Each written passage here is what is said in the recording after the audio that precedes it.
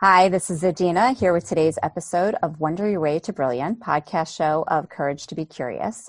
And over the course of this month, we have been talking with women leaders. This is dovetailing with the program we're running right now, Women Leading with Productive Curiosity.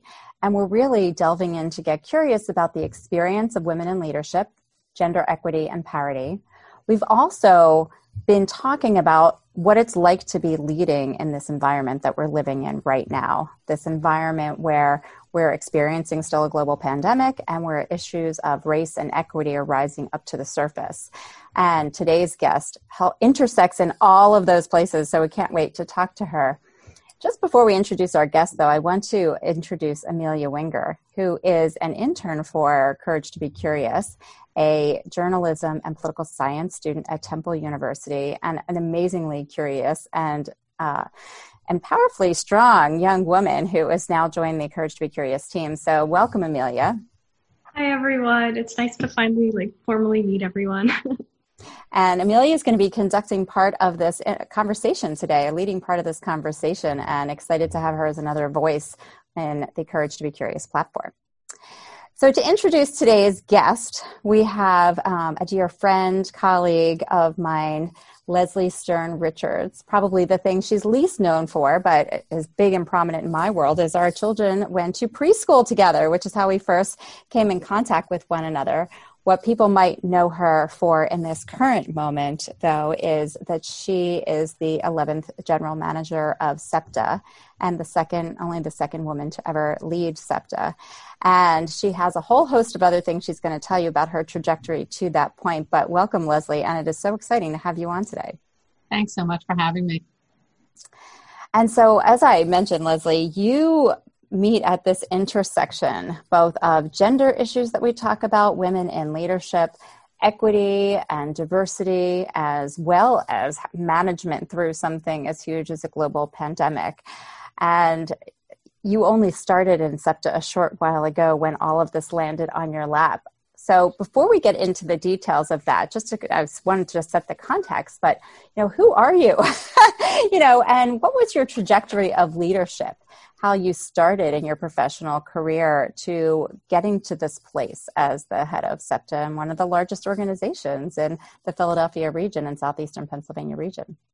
Right. Well, definitely not the stereotypical career path that a general manager of a large transit agency would have. I started out because of my interest in the environment and sustainability. Worked for the EPA. I worked for Philadelphia Planning Commission for a little while. I was a stay-at-home mom for 8 years. I have 3 children who are now 24, 21, and 19. I went back into the workforce at an environmental engineering firm. I believe that's when we met, Adina. I was working for a firm locally in Conshohocken, and went from doing air quality and water quality issues to being able to work on transportation-related projects, and was fortunate enough to work on the largest transportation project at the time in the Commonwealth of Pennsylvania, which was the I-95 interchange project. Got to get out there, meet people, and really enjoyed, where people matter, right? Everyone thinks I'm in the transportation business, but I'm really in the people business. That's, how I think of it as well.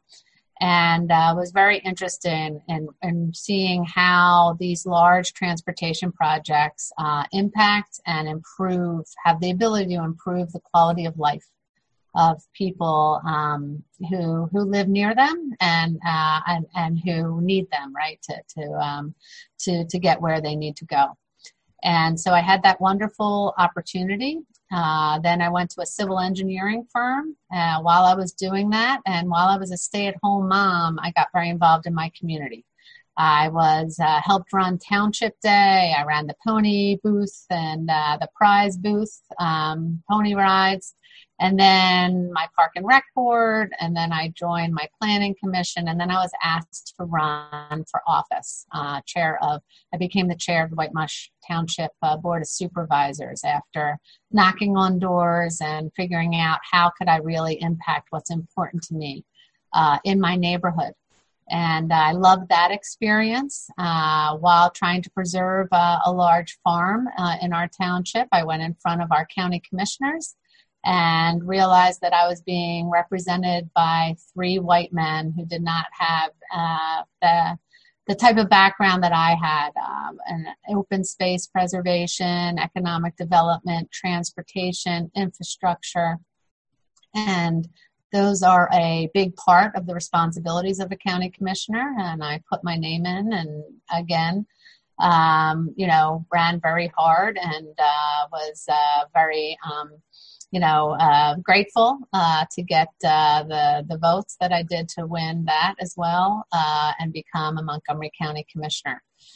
Surprising myself, I realized having that public role, I was able to have a larger impact. I was able to impact people in ways I could never have even imagined, and I was able to improve the quality of life more so than I could at my engineering firm.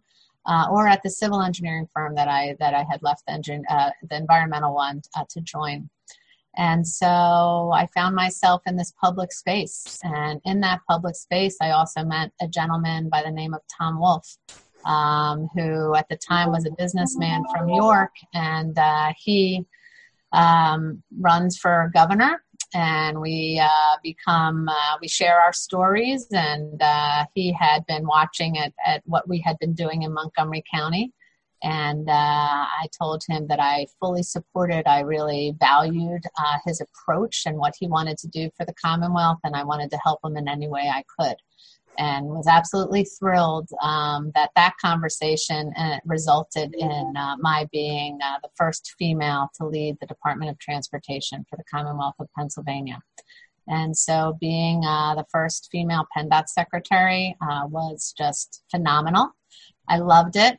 Obviously, it was a very hard job to leave, but when I realized the things I loved about it most, again, came back to improving people's quality of life. It was impacting people. It was looking at things such as gender-neutral language. I was referred to as a man in everything that I did because a woman had never held my position. It was working with the Secretary of Corrections and figuring out ways to give people second chances who have been paroled out of the state correctional system, and then expanding that to the county. It was the ability to hire people with disabilities and give them meaningful work that paid good wages. It was the opportunity to work on human trafficking and help educate people and truly save lives and get people out of that awful situation.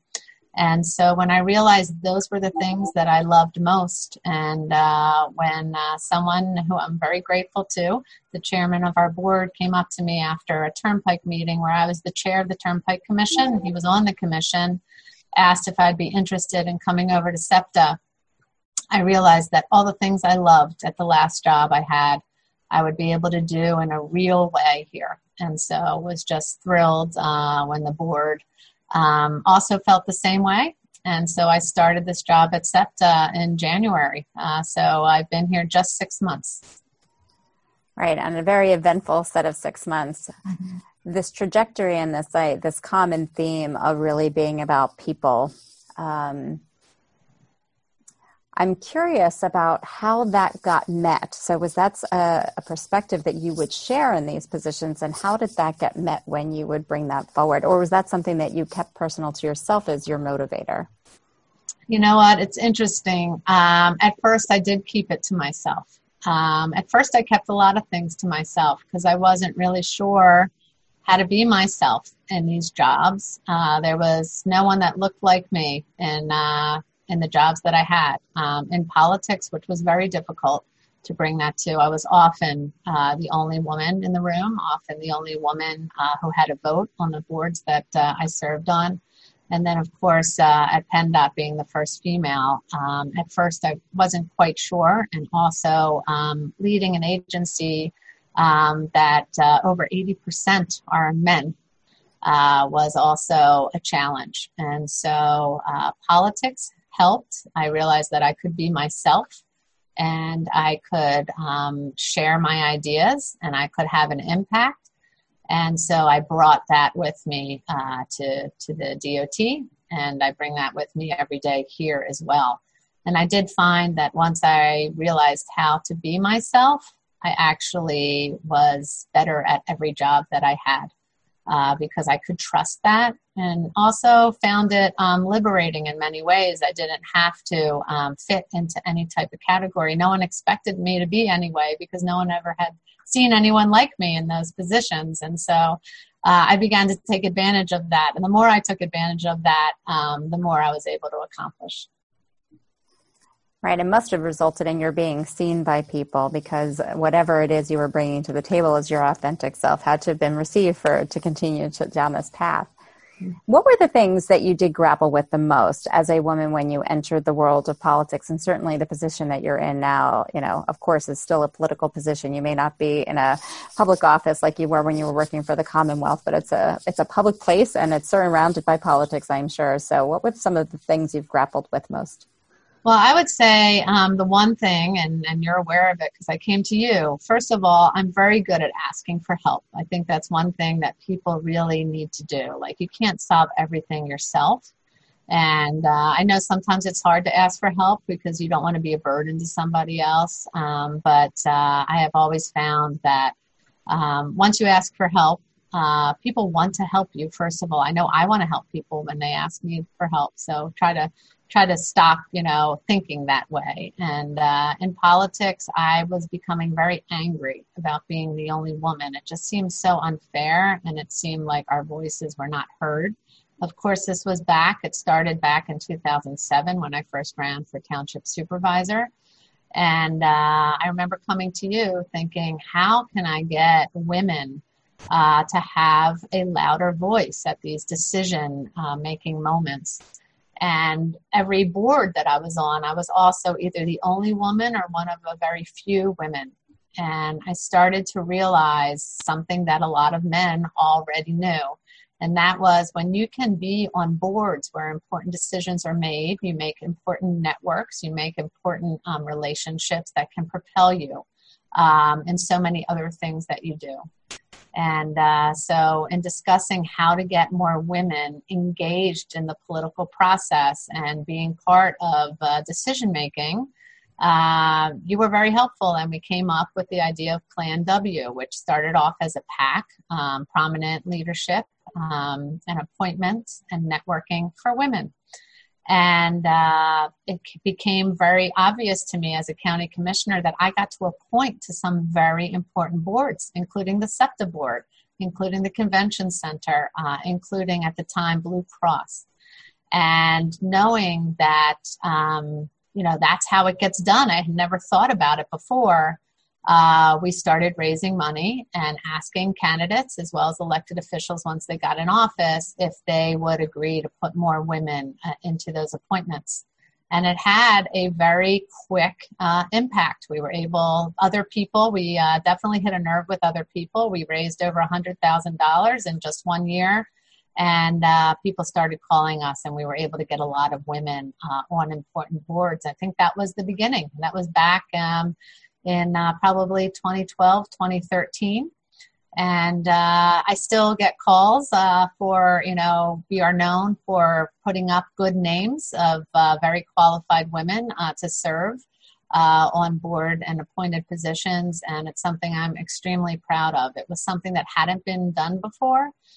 We aimed at township elected and county elected offices, something, again, that doesn't get a lot of attention. Most people think you have to donate to someone running for a federal office or a statewide office to have an impact.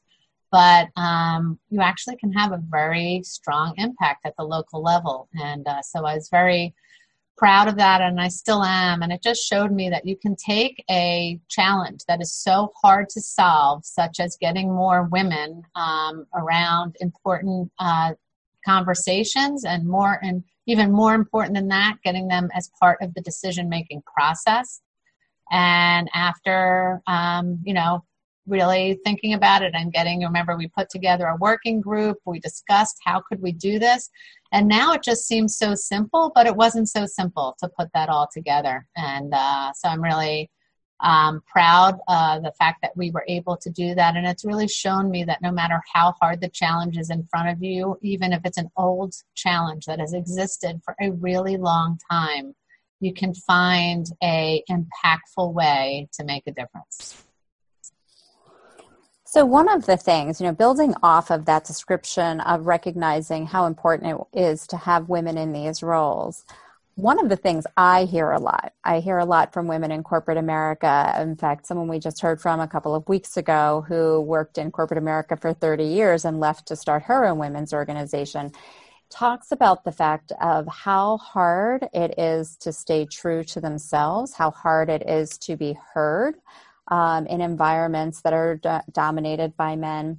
And sometimes feeling as though they have to make trade-offs or choices, that I have to fit in with the culture of way things are rather than behaving in a way that seems true to me. So I would love to ask you to share a bit about your experience and how you've navigated this space, because women do operate differently than men in a lot of ways. And so how have you stayed true, and what things have you figured out along the way? Yeah. Well, I learned, once I learned to be myself, I have to say I really doubled down on that, right? And I've shared a lot of things that I would be scared to share before. An example is, I was a stay-at-home mom for 8 years, and that was something that I never, ever spoke about because I didn't want people who had stayed in the working world to think, I was a slacker, or I didn't take my job seriously. And once I started to share that, I realized how many people needed to hear it. Both men and women would come up to me afterwards when I would share that, whether I was on a panel or talking to a group, and tell me how important that was to them. Men obviously are parenting partners as well, and they're trying to figure out the right way for their family unit to work out in a way that everybody, it gets a chance to grow professionally and personally, and make sure that you share things. And so, men were just as interested as women. One way where sharing that also,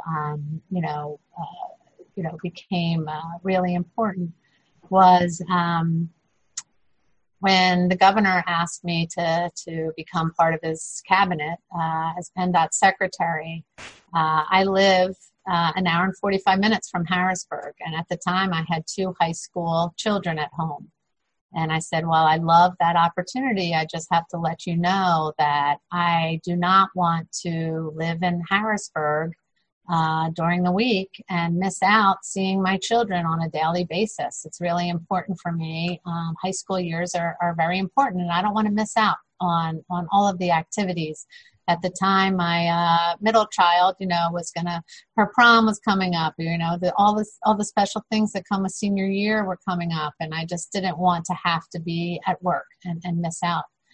And I said, I promise you I will be on the road early, and I will work all the time as much as needed, but I need to come in a little later, and I'm going to start my meetings at 10 in the morning because I'll be at home. And we're going to have breakfast together, and then I'm going to get in the car, and I'll be on my way to Harrisburg, and I'll be available by phone. And he's a father of 2 daughters, and he actually thought that was terrific. I was, worried to tell him, but I wanted to say it up front so that it wouldn't be something I would have to hide, and it wouldn't be something that I'd have to work around. What was very interesting is when we did evaluations, and I asked my staff to evaluate me. We did a 360 evaluation. One of my highest, rated questions, they asked if I was accessible to them. And the answers were that I was accessible to them in ways that other PennDOT secretaries had never been, because they knew that they could reach me in my car every single day from 8 a.m. to 10 a.m. and that I would answer.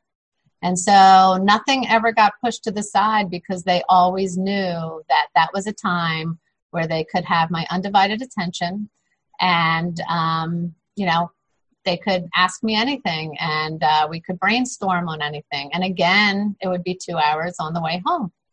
And so something that I really thought was going to be possibly held against me or make people think that I wasn't fully committed to my job actually became something that made me very well suited for my job and made me able to do things that others have not been able to address in that way. So I love that. The idea of having the courage to put up front and say what was important to you and then hold to that and allow others to see the benefits of your saying that, to feel the courage modeled so that others would feel free to be able to articulate what was true for them as well. And I think that's a big piece of it. You mentioned something earlier about, other people needed to hear it too. And you talked about being a stay-at-home mom, that others need to hear it. And when we take those courageous steps or we go out, we challenge something and that might be a norm, is that we don't just do it for ourselves, we do it for others as well, which is an amazing way to lead. So let's look at this now. January, you took over SEPTA and you get about 2 months and then suddenly we're in the midst of a global pandemic. And then not long into the global pandemic, we have the killing death of George Floyd and the amplification of the Black Lives Matter movement and the protests that ensue. And you are now the white head of a 60% minority organization. So I first want to look, before we look at the organizational leadership, I would just want to look inside you. What were the things either that were maybe tried and true from what you knew about yourself and your own leadership that you could draw upon? And then what things did you have to examine more deeply as you found yourself in this place? Mm-hmm.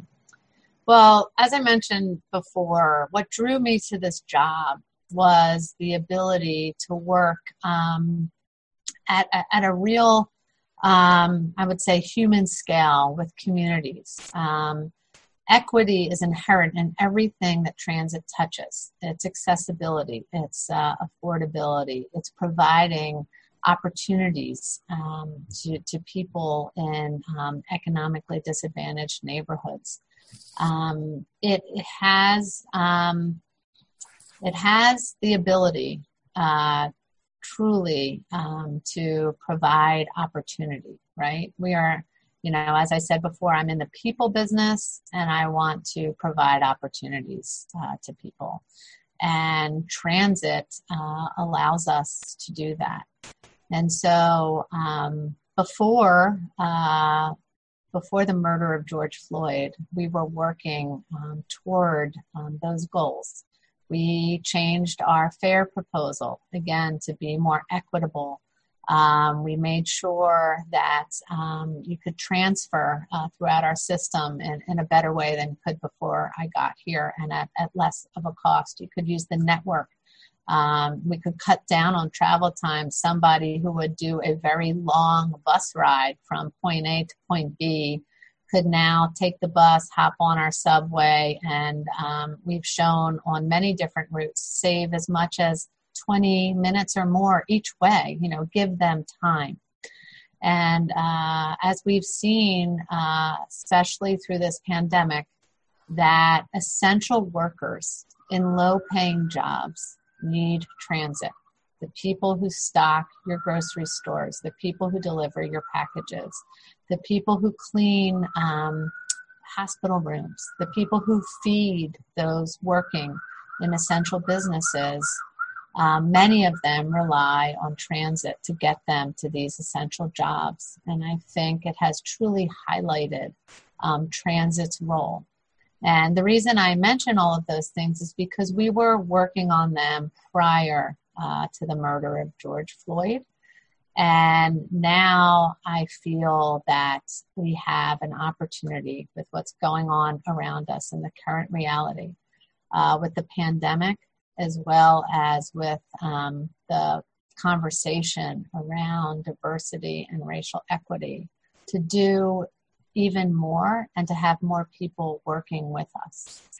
And so as far as looking in myself, while I have taken on jobs that I wasn't so sure or wasn't so confident that I had all that it took, to move forward.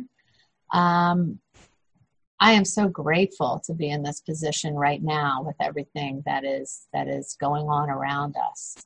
I am so inspired and excited to work on these very difficult challenges. Just like I mentioned with Plan W, not having enough women in politics and around important decision-making tables, we need to look at the issues of racial inequity. We need to make sure that SEPTA is a place where everybody feels welcome and included. And we have to make sure that anybody can start at SEPTA and work their way all the way to the top. And we have to have those conversations. And one thing that I've always enjoyed is listening. And so we are going to listen to our employees, to the public who we serve. And I feel ready. And I say that from,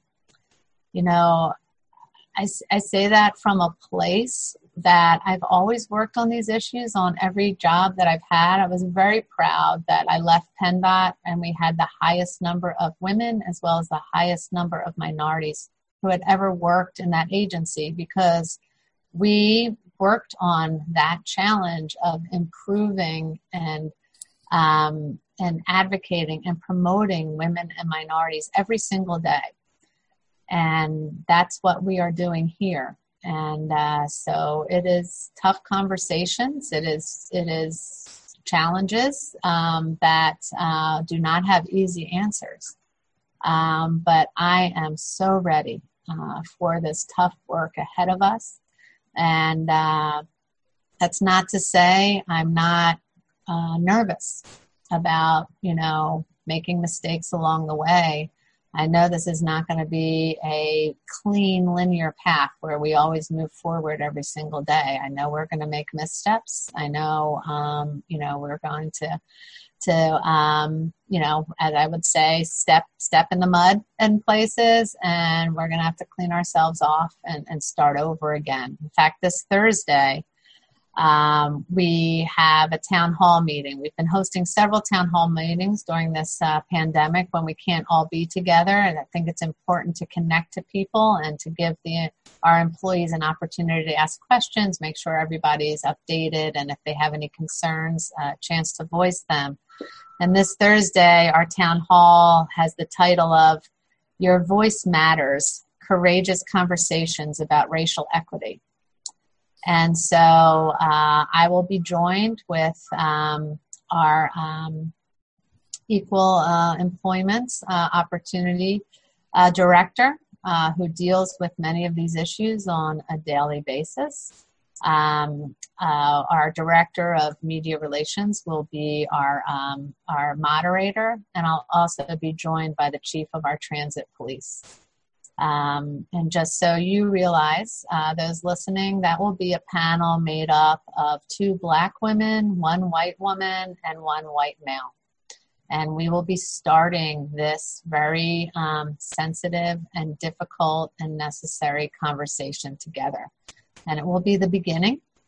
And we will set the foundation. And we are committed to really addressing issues here and making sure that there is long-lasting change here at SEPTA.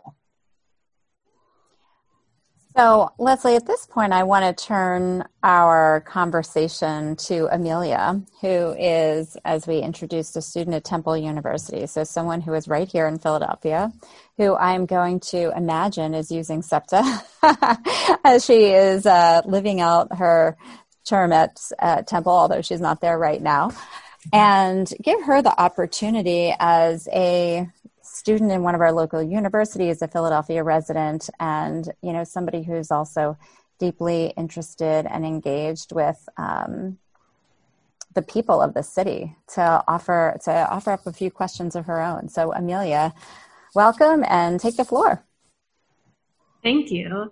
So I really want to pick up on this thread that you were talking about, because I think you're so right that transit is really just emblematic of everything equity with our society. And it's really about providing opportunities for all people and not promoting discrimination. And so I think that like it does exist at this cross section of class and gender and race issues that we're experiencing in society right now.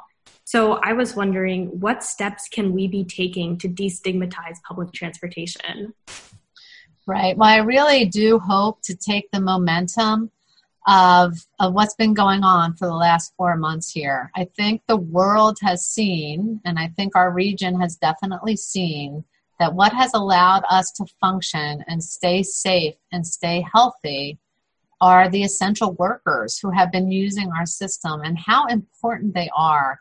And it seems like such a disconnect that they happen, many of them, to be the lowest paid, workers in our workforce, right? People who are putting their lives on the line, right? By having frontline responsibilities. I mentioned some of them before, the people who are getting food to our stores so that we, don't have to worry, right, about providing meals and nutrition. The people who are getting deliveries to our door. The people who, again, are keeping those who need to go to hospitals to get medical treatment, whether it's COVID-19 related or other life-threatening medical conditions that they have. They need transit. And transit is what has allowed them all to get where they need to go safely. And so I'm really hoping that that conversation changes and that people start to appreciate what they're doing. Look, I'm also hoping, teachers, they are not, paid at the level as many people feel, myself included, that they deserve. I think any person who has had to homeschool over the last few months has a new appreciation for what teachers do. And it is unfortunate that when you look at a teacher's pay scale and you compare that to some other industries, that it's not where it should be. So I'm hoping that the general conversations around minimum wage workers, around people who teach, around all of these jobs that we depend on, and again, that allowed us to function as a society over the last 4 months. I hope that gets elevated, and I hope people appreciate it and will do the hard work that's required, right, to get that information, to get that feedback into decision makers' ears and hold them accountable. I mean, that's something that we all have to do here, hold ourselves accountable and hold other people accountable to making this systemic change that is needed. And the fact that transit is at the heart of that is, so obvious at this point, and why I'm so happy to be where I am right now. I get the opportunity to be on the mayor's task force that is looking at reconciliation and different reforms. I also get to serve with the Greater Philadelphia Chamber of Commerce leaders on what this regional recovery is going to look like. And so I'm really pleased to be such a strong community partner here. Definitely. And I want to pick up too on that, what you were talking about before with in terms of providing equity, because it sounds like this event that you guys are hosting on Thursday is really going to be a great first step towards promoting systemic change with this. Mm-hmm. And so I was wondering, in terms of the longer term trajectory of how you're imagining promoting that systemic change and ensuring that everyone has a chance to be heard, what steps are you going to implement, and are you planning, and SEPTA is planning to implement, to ensure that the voices of SEPTA workers of color are being heard? Sure. So we're going to provide a variety of opportunities for people to give us their feedback, right? I think it's so important to ask people. I mean, I don't know what it's like to be a person of color working at SEPTA. And so it's really important for me to hear. And so one of the first steps we are doing is a climate survey, which is to listen to what is the climate of working at SEPTA. What is it like to be a person of color working at SEPTA? What's it like to be a veteran working at SEPTA? What's it like to be a person with a disability working at SEPTA? What's it like to be a member of the LGBTQ community working at SEPTA? And so we are going to be asking questions. People will be able to provide answers to those questions, knowing that it will be confidential. I need to encourage everybody to be honest. Because if they're not honest with us, we're not going to be able to address these challenges in the way that we need to. And we're not going to be able to go as deeply as we need to make these changes if people don't believe, right, that we have good intentions and that we truly want to make these changes. And so we'll be reaching out to them with the survey. We will also be forming an internal advisory group, and we will be asking for applications. We'll be making sure that that is filled with diverse perspectives, and we'll be able to run a lot of ideas through this advisory group that will guide us. And so those are a couple of the first steps. We want to be able to get those analytics from the survey, and we also want to start the tough discussions. So the town hall will be the first tough discussion that we are doing in a larger group setting, and we often get hundreds of employees participating in the town halls. And we are also right now discussing a book series that will allow us also to tackle some very difficult topics and situations and let people, again, share how certain stories have impacted them and hopefully also share their personal stories. And so, again, it is just the beginning, and I truly hope that everyone understands that this is the start, and this is going to take a long time, but we are ready to start now, and they will see, improvements along the way, but it will be continuous, and it will be evolving for quite some time. And I really appreciate the fact that you're not trying to put yourself in someone else's shoes with this, because we as white people can't. This is not a problem that we've had to face. So from your vantage point, what is the work that white citizens and organizations with white leadership in general need to undertake to engage meaningfully in the movement towards racial equity? Right. Well, I think we have to listen, right? I think we have to not restrict ourselves or feel like almost paralysis because we're scared of saying something wrong, right? We're scared of offending someone else. I think we also have to be really honest. I always start these conversations with acknowledging the fact that I am here with the best of intentions. I don't want to say anything that offends anyone in any way, shape, or form, but I realize as we tackle these difficult challenges that are in front of us, that might happen. And call me out on it because I want to know. Again, I would never be doing it deliberately, but it could happen. And I just wanted, I want them to point that out to me, and that there will be no,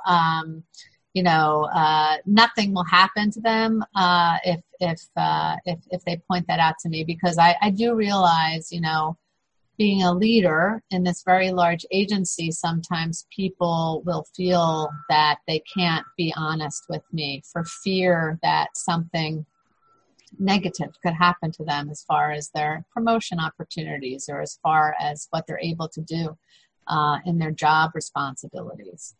And so I think that, is very important.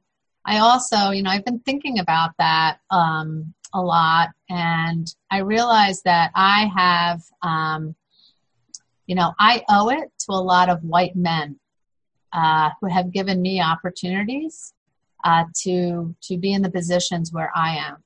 And I fully acknowledge that.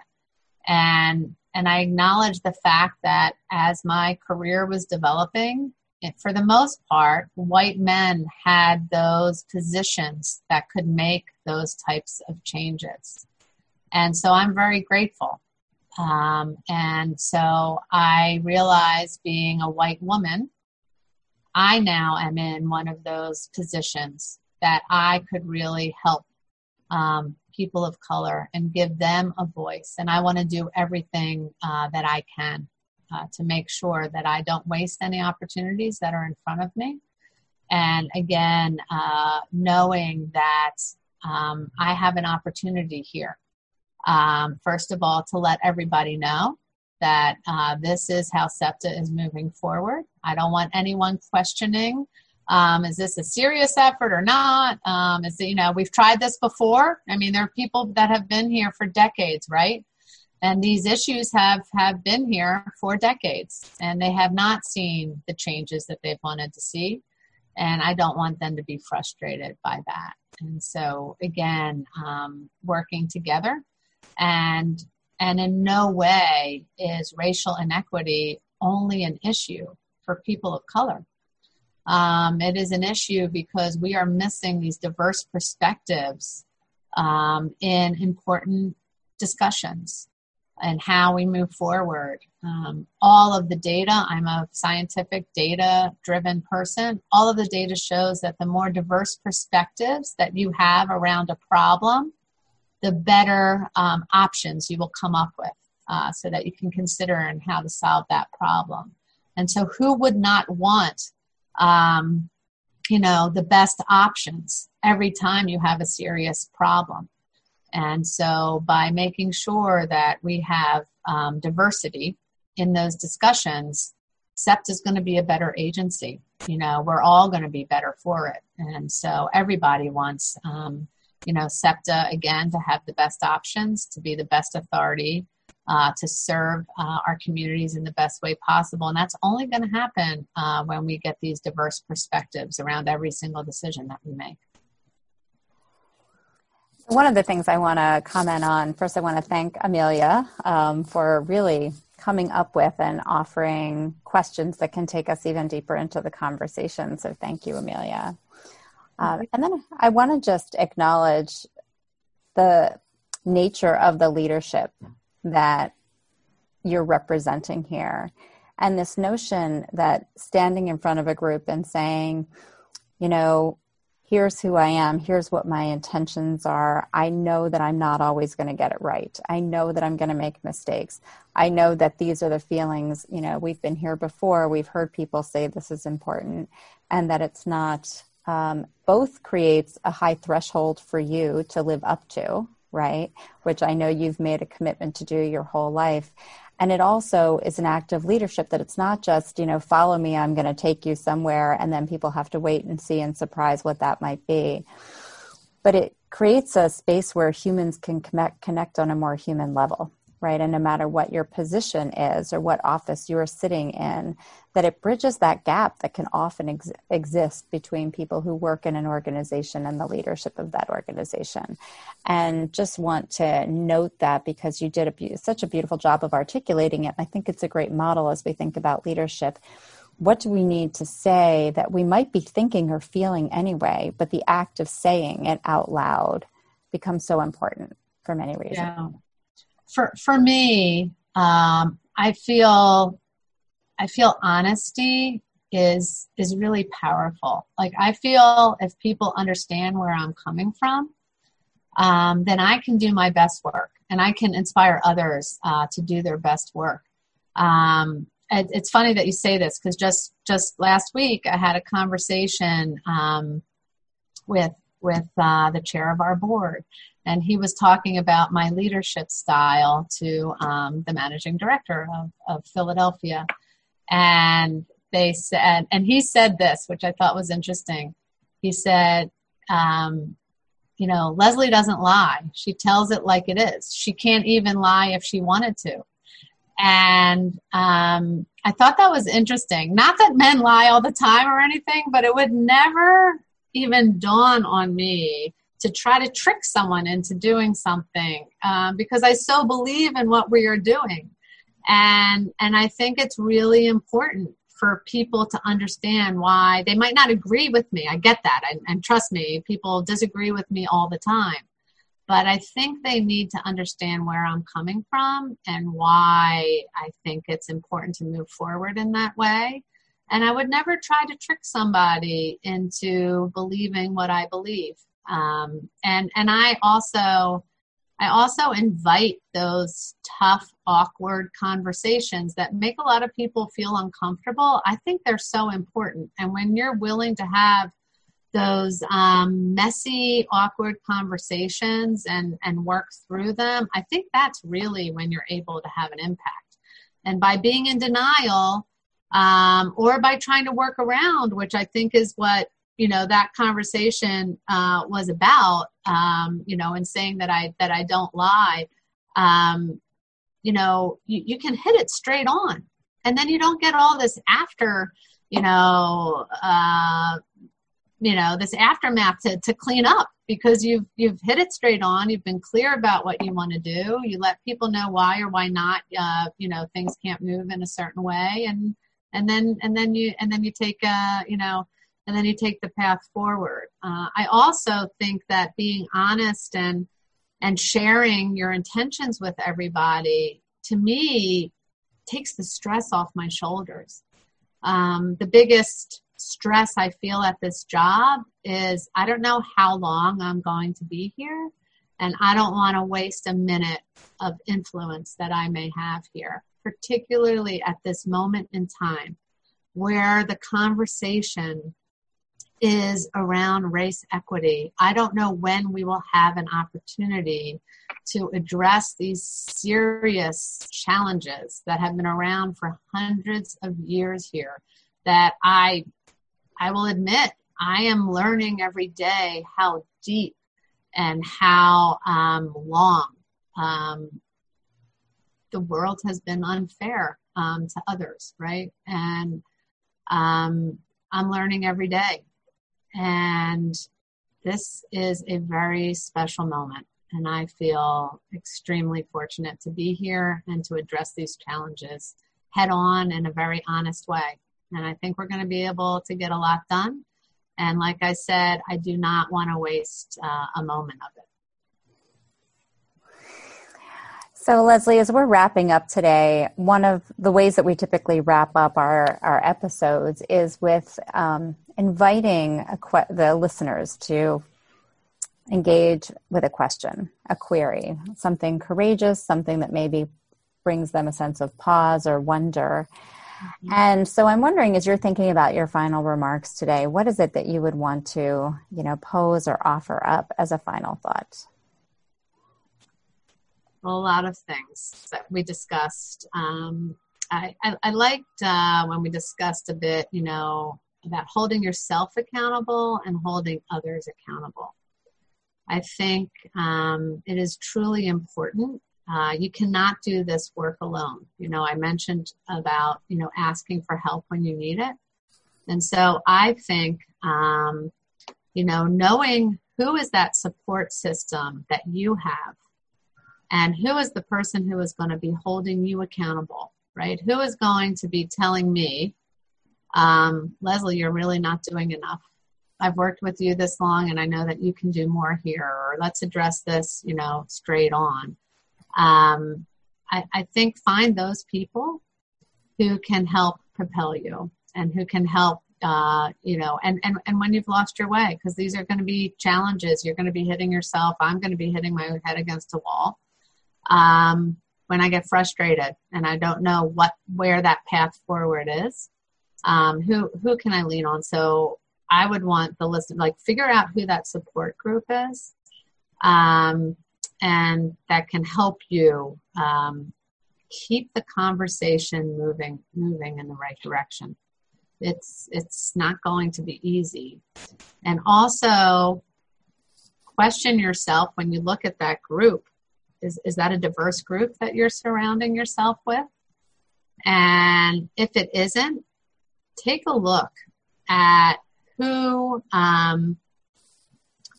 the women and the men of color around you are, and how can you reach out and help them? What is it that you can ask them about, where do they want to be in 5 years? How can you help them get there?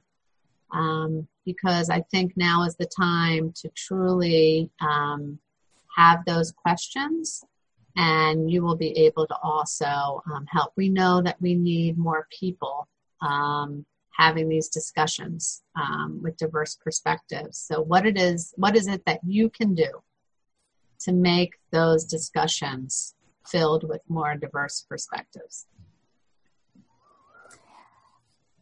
And so many really important things to think about.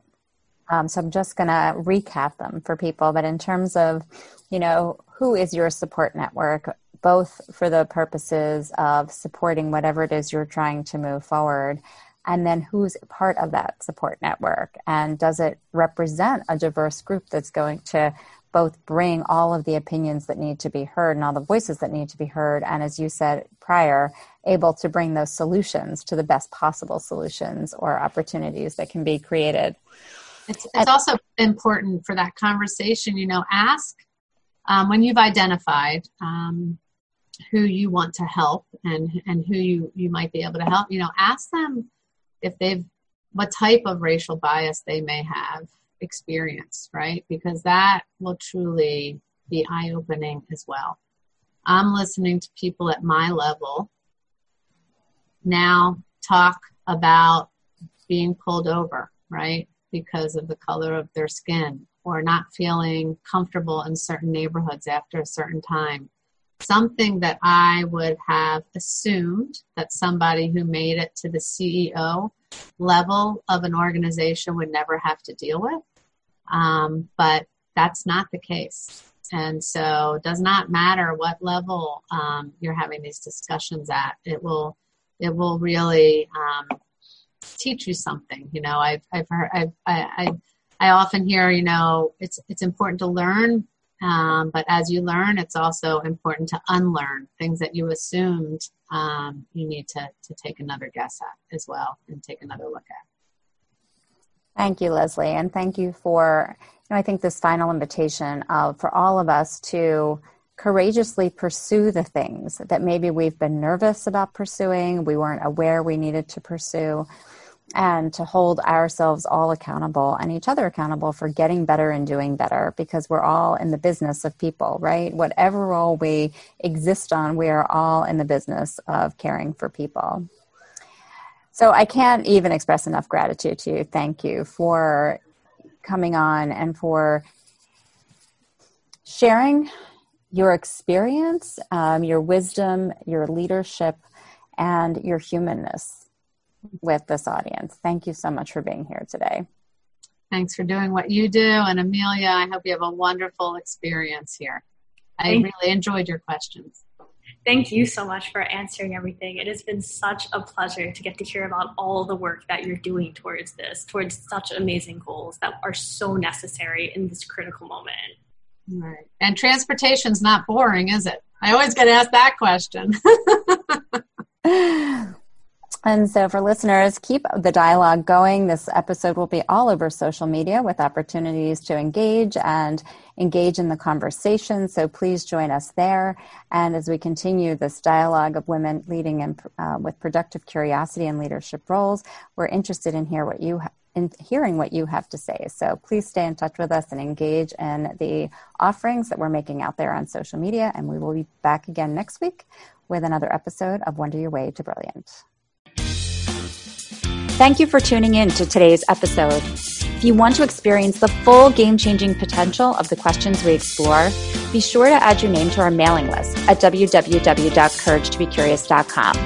Our subscribers receive weekly notification of the podcast, along with specific tools for using these questions on a daily and weekly basis to create positive and powerful impact. As always, the questions we explore on the podcast can be found in our Live, Lead, and Love with the Courage to Be Curious card decks that are available at liveleadlovecourageously.com. And if you are interested in harnessing the power of productive curiosity for your company or organization, contact us about scheduling a professional development experience. In the meantime, keep wondering your way to brilliant.